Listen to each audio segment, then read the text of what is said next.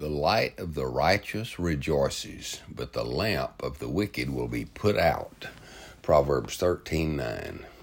You know, our lives shine. There's an aura around all people.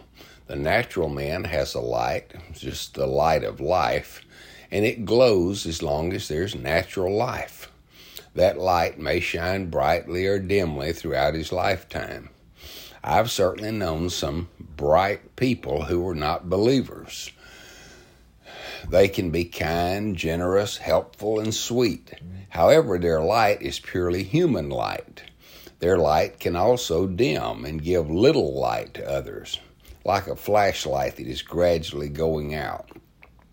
The light will finally be extinguished in death, and eternal darkness is all that remains. However, the righteous has received by grace an eternal light. Jesus is that true light.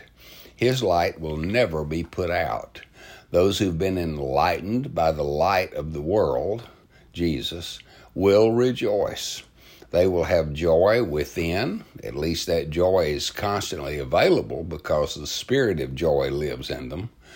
They will also bear that light to others. It was said of John the Baptist that he was a burning and shining light.